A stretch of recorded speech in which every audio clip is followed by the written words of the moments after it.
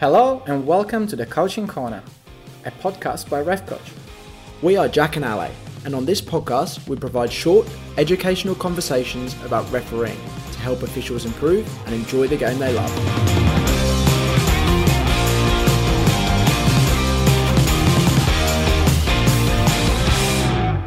Today's topic is free kick management.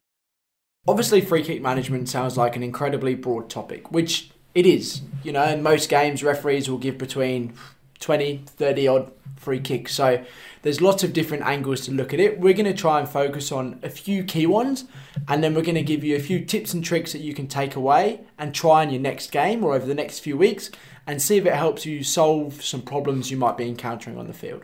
Yeah, it's everything, and I think this is a topic where it's always important to understand that managing free kicks and managing them effectively comes with a lot of experience. All free kicks are going to be different. Yeah. All games are going to be different.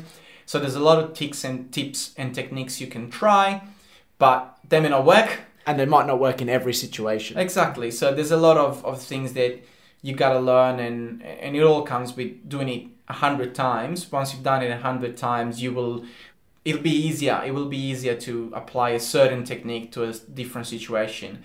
But at the beginning, chances are it's going to be a bit of shambles. Well, and it depends on you as a person. What might work for me in managing a situation or in free kicks in this instance, Ale, might be different to you because we're different people. Oh yeah, 100%. Your style of refereeing really affects that as well. If you think about referees that are a little bit more calm versus referees that like to be a little bit more loud on the pitch, that also changes the way you approach each situation. So what type of free kicks do we have? When you think about management, you always think first about ceremonial free kicks. Obviously, ceremonial free kicks are those taken near the penalty area or that could lead to a promising attack, so to a cross into an area. Usually that's what we look at. There's usually a wall. The defending team will be setting up in a wall. Usually your ceremonial free kick it's going to be taken on the whistle, and you're going to do the full shebang of setting everything up properly. Yeah, it's a proper shot. That's why it's called ceremonial. There is a whole ceremony of the free kick that needs to be followed, and we start from the ball position. Like, this is quite interesting because usually teams will wait to get set up for their players to all be in position because they have all their schemes, all the tactics that they use. But sometimes they may also try to kick the ball fast, or maybe the ball is not in the right position. So there's a few things that we can do there to manage that. Yeah, and then you got to think about, once the ball's in the right place, managing the wall. Okay, so this sounds like a really simple topic, but I think what we see when we're watching a lot of young referees who don't know what to do, it can be a bit haywire, and of course that's because they've never been taught, right? How are you going to do something well if you've never been taught? So I think it's important just to think of some basics, and there's a few different ways you can do this. You can literally march out the 10 yards and 9.15 meters in your steps. It's a good idea to think about, well, how big are my steps? You know, if a referee's 6'5", their steps and strides are going to be a lot bigger than a referee who's 5'6", for example. So it's important to know what 10 yards is for you. So the ball's down, you walk it out using your distance. And now there's a couple of things to think about here is, if you're using the spray, the vanishing spray, what we've been taught to do is you just walk past the players and go to the point where the wall will be, and you put the vanishing spray on the ground and you tell the players the line's on the floor, back you go. But obviously not everybody referees with that. So you can either take that concept and go back and then just tell the players, back on me, this is where it is, and get them to come back. Or, you know, the players will generally be lined up in their wall but be much too close. So you can then do the walk them back with you. So you can, you know, stand close to a player, tell the player next to you in the wall, right, you're going to be coming back with me, keep coming, and here you are. So that's probably two different ways to think about managing the wall, and both are completely effective, both are fine. up to you what you want to do.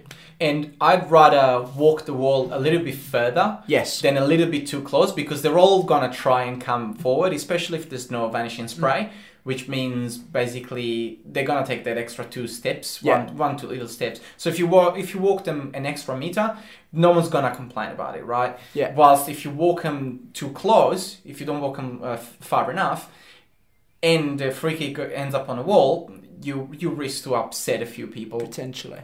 Another key area with the wall is never put them on the penalty area line. Yeah. So you either want to have them 1 meter inside the penalty area line or 1 meter outside the penalty area line. This way, if there's a handball offence from a player in the wall, it is clear to everybody that the offence is either inside or outside. It minimises a risky decision that you have to make. A couple of ways to make this happen. Use what Ale just said. Just push the players back another metre if you need to, or think about when you're positioning the ball, because let's be honest, the ball is never exactly where the free kick happened. Just have in your mind, okay, is this going to be close to, is this ball position going to make the players be close to the edge of the penalty area? And just move the ball back, forwards, whatever you need to do, just to enable you to avoid that potentially tricky situation. Yeah. It just shouldn't happen. It should never happen. For me, it's black and white. Yeah. We should just, it's making a big issue for ourselves if we do it. Avoid that white line like if it was COVID. Yeah. So, the next part for me to talk about with managing ceremonial free kicks, and this is something that I've learned stepping up to the A-League over the last few years, working with some really experienced FIFA referees, is teamwork around ball management. And this is especially important for when the free kicks are on the left-hand side of the penalty area. So you're attacking field, the left-hand side. Because you think about where the player's going to go. And the players will usually go to the right-hand side. So the referee has a tricky situation. Should they watch the wall? Should they watch the drop zone? Well, the most important area is the drop zone, because that's where a potential decision is going to occur. So the referee can go over to the right-hand side of the penalty area and watch the players. But this is where teamwork comes in. And it is important to discuss this before the game, especially if you don't have comms, because you need to just know that what you're going to do. And the way to help the referee go over to the right-hand side is if the fourth official's on that side, he or she can come down the field to have a really good view of the wall, and the fourth official then becomes responsible for handball in the wall. If there's no fourth official, then the non-active assistant referee can become involved and takes responsibility for handball in the wall. Now, obviously, if the free kick is, if the wall is outside the penalty area, then it's not as important. But if the ball is inside the penalty area, then you've got a really crucial decision. And you should think about, as a referee, how do you want your assistant or the fourth official to communicate this to you if you don't have comms? Is it via a buzzer flag? Is it via a hand signal, body language, whatever Using works? your voice, anything. Yeah, whatever works for you. But it's just really important to think about that during the game. It lets the referee make a better decision if there's an incident on the right-hand side area of the penalty area, and it just makes things a bit smoother for everybody. Yeah, and it's important to know, because if anything happens, then you know that you've instructed your teammates to have your back, so you can turn to them without especially for a fourth official, if you don't have any sort of electronics with you and they need to talk to you, you can just turn to them and have a look. And if they're looking at you and giving you a little signal, then you know you gotta go and talk to them. Another good thing to do when you are setting up this kind of free kicks is making sure with your body language you show to everyone that one of your teammates is looking at. Yeah. For example, if the fourth official is coming down the line, or the inactive assistant is coming down the line, make sure that you point at them and you tell the world that they're looking, and you make a big gesture so everyone knows. So if they actually end up making a call, everyone will not be surprised that someone from the other side has made a call. So that really helps management after something happens. And you can tell the players in that same way. Yeah. Fellas, keep your arms inside your body. Big body language. Start with your arms outside your body and bring them in, and show the players where it's acceptable and show them where it's not. And that's a great point, Ale. It just manages everybody's expectations. So if a decision has to be made, whether it's by you, the AR, or the fourth official, every single person in the ground or on TV or the parents watching will go, well, the referee just told him and he's still stuck his hand out. What does he expect? Yeah. One final thing to touch on with managing ceremonial free kicks came from a law change that was introduced, a year or two ago, I think, Ale, which was where attackers have to be at least 1 meter. Yeah. 1 meter away from the defending wall. So this is to stop, or was introduced to stop all the, I'll call it fun and games around attackers pushing into the way, getting in the way of the defending wall and just causing a nuisance. So the way to manage this, if you have spray, a really good way to manage it is actually draw a second line with the spray, and you can say to the attackers, this is where you're allowed to be. Defenders, this is where you are. If you don't have spray, well, it's important to take the concept Ale touched on of making everybody aware and just be really demonstrative with it. Guys, this is where you need to be. You need to stay away from the wall, okay? If you get close, we're going to have to give a free kick. And you don't want that to happen. You don't want the ball to go in the back of the net and me to have to disallow it. And you can say that to the players, because then that will play on their mind. Something we need to think about before we actually take the free kick is when we give the foul and how we manage everyone's reaction after the foul. Obviously, there are different situations. This is when you have to take in consideration the temperature of the game, the tempo of the game, the score, the level, if it's under 12s or senior, and which players are involved in a foul. Because if it's players that have done nothing during the game, it's going to be easier to manage potentially. Or if it's players that have been going at each other for the whole game, that's going to be a whole different story.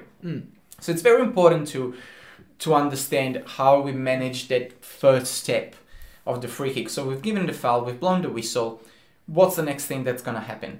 The next thing that's going to happen is we have to decide, well, if we're going to give a card, if there's any disciplinary sanction that needs to be awarded. That's where it's important to decide, based on all those factors that I've listed before, whether we have to get on the hot spot straight away and do a big sprint and get there to diffuse any potential melee or uncomfortable situation, or if we can take it easy and just get the game flowing and just move into our position. Obviously, if it's a high tempo game, high temperature game, you want to be there, you want to be on the hot spot, unless it's a nothing free kick in the middle of the park.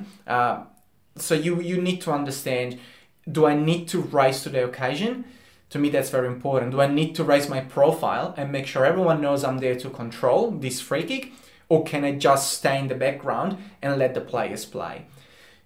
Again, it's all about, is it a 1-0 situation in the 89th minute with a free kick just outside the box? Is it a 5-0 situation with a free kick on the halfway line where no one cares that foul happened? Is it two players that have been kicking the hell out of each other for 45 minutes, or is it two players, is a sub that has just come on a little bit too eager with a player that has been the fairest on the pitch? This is all things that we need to know and understand and really have in the back of our heads. Sometimes it's just about reaction, because if a bad foul happens in the second minute, we're not going to know all these things because it's the second minute of the game. And if we have to jump into the game and raise our profile straight away because it's a bad foul, potentially a red card, we need to be on that hotspot to manage that free kick and manage those players before they go and have a melee. I think what underpins all of that, Ale, is two things to me, and it seems to be talked about a lot in modern refereeing, and that's, first of all, awareness, so having the awareness to be able to do everything you've just said, and then feel for the game. What does a game need at this time? And that's something that will be different every single game and every single situation. And it does come back to experience, all of that. But if you can do what you think the game needs at the time, that is more than likely going to be the best outcome. And you're not going to get it right every time, but if you base your decision making on what is best for the game at this point, you're on the right path to success. Yeah, I always felt when you referee and you have a feel for the game, you feel it in your chest. Yeah. When something big is about to happen, it's almost like when you watch your team play and you are getting up from the couch and going, hey, what's going on there? You feel the same when you referee and you go, oh, someone's happening there. The difference is when you're on the couch, you just get to scream at the telly. When you're in the middle of the park, you actually have to rush there because you need to read and react to that feeling. Yeah. So we're going to finish this episode of the Coaching Corner by giving a couple of tips and tricks that Ale have put together that hopefully you might be able to use in your games over the next few weeks. Have a go, see if they work for you. If you don't, that's okay. It might be mine and Ale's fault if it doesn't work for you. But no, just give it a go and see how we go. So the first one we've got there is a way of avoiding cautions for delaying free kicks. So we see it so often at all levels of football. You give a free kick anywhere on the pitch, you go, give the foul, and then a player jumps in front of the ball. Okay, so we've got to deal with this. And there's a few ways you can deal with it. Dealing with it early and strongly is, in my opinion, the best way.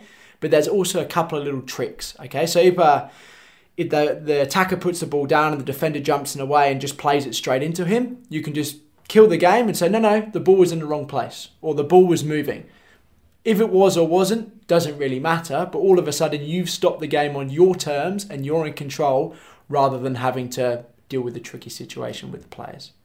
Unless, this is a little asterisk I think on this, is if the player that is guilty of the offence, it's been a pain in the ass, or you've been waiting for a reason or if it is clear delaying the restart, then we're not going to defend the undefendable. Yeah. Absolutely not. If it's clear delaying the restart, it has to be a yellow card. But this is in those little situations where if you can manage it, try. So it's very important to understand where the line stands there, whereas if this happens in the middle of the pitch, it's not last minute of the game. It's not there's no team trying to get back into the game and all this sort of stuff.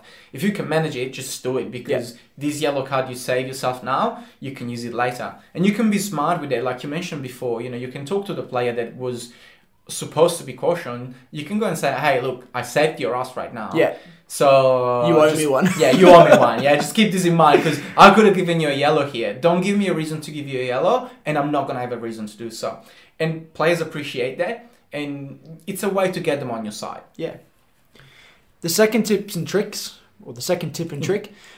is something that I was given by a coach, and I found it really beneficial. So it came from me getting into arguments or discussions with players in the middle of the pitch, that middle third. Just discussion around the free kick, because I'd give a free kick and I'd go to where the free kick was, which meant I was then the centre of attention.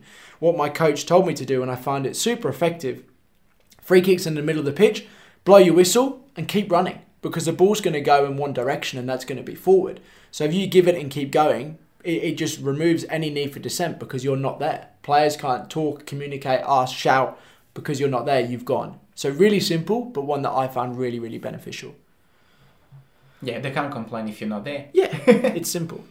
And then the final one is about game management. And we all know that sometimes we can have spells in a game where you might give 5 free kicks in a row against a team, and they could be completely justified, but human nature is for the players to start getting frustrated at you. It's impossible not to. If someone tells you you're wrong 5 times in a row, of course you're going to get frustrated with them. So a really good way to try and get them back on side is just think about lowering your threshold for fouls on the next one. If you can find them a free kick. Now, I'm not saying you're going to give a soft penalty. You're not going to give it in a dangerous position. But if it's in a really low risk area, if it's giving them a defensive free kick, that it's a bit soft, or it's in the middle of the pitch and okay, again, it's a bit soft, but think about the mentality, and then you can say to the players, no, I know I've given a few against you, but I'm giving them to you as well. Yeah, the best ones are the defensive free kicks or on corners, because you just give a defensive free kick and no one's going to complain about it, because especially on corners or when there's a cross, it's expected. There's always, the classic shirt tugs. It always happens. We always see it. So you just point at a player, yep, it was him, and then get out of there. And that's it. And you really, really help yourself because you can really get the players to sort of come down, and you stop the blaming game. As Jack said, if you get told 5 times, oh, you're wrong, you start thinking, oh, you got it against me. Yep. But then there's a lot of psychology that plays in there, because once you give a free kick the other way, then the players think they got into your head, but truly you're actually playing your game in your favor and you're playing them. So it's almost political how it works. It's a give and take, isn't it? Yeah, but it works really well, because players go like, oh, finally, ref, you got there, you finally blew the whistle. And you'll hear it all, and that's when you know your tactic worked. Yeah. In today's podcast, we discussed managing free kicks. We spent some time delving into ceremonial free kicks and some different strategies you can use, how you can use your team to help you on those. We then talked about reading the situation. So what does the game need in your free kick management? Does it need you to be strong and decisive, or can you be a little bit more relaxed? And then finally, Ale and I gave some tips and tricks on managing free kicks that hopefully you might be able to take into your next game, and then might make your refereeing easier and more enjoyable.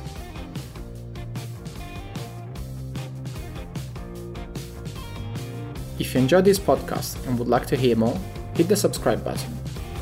For more referee education, join our Facebook group and become a RefCoach member for free at refcoach.org. If you like the work we do, you can support us by purchasing a RefCoach whistle to show that you're part of the RefCoach community when you're out on the pitch.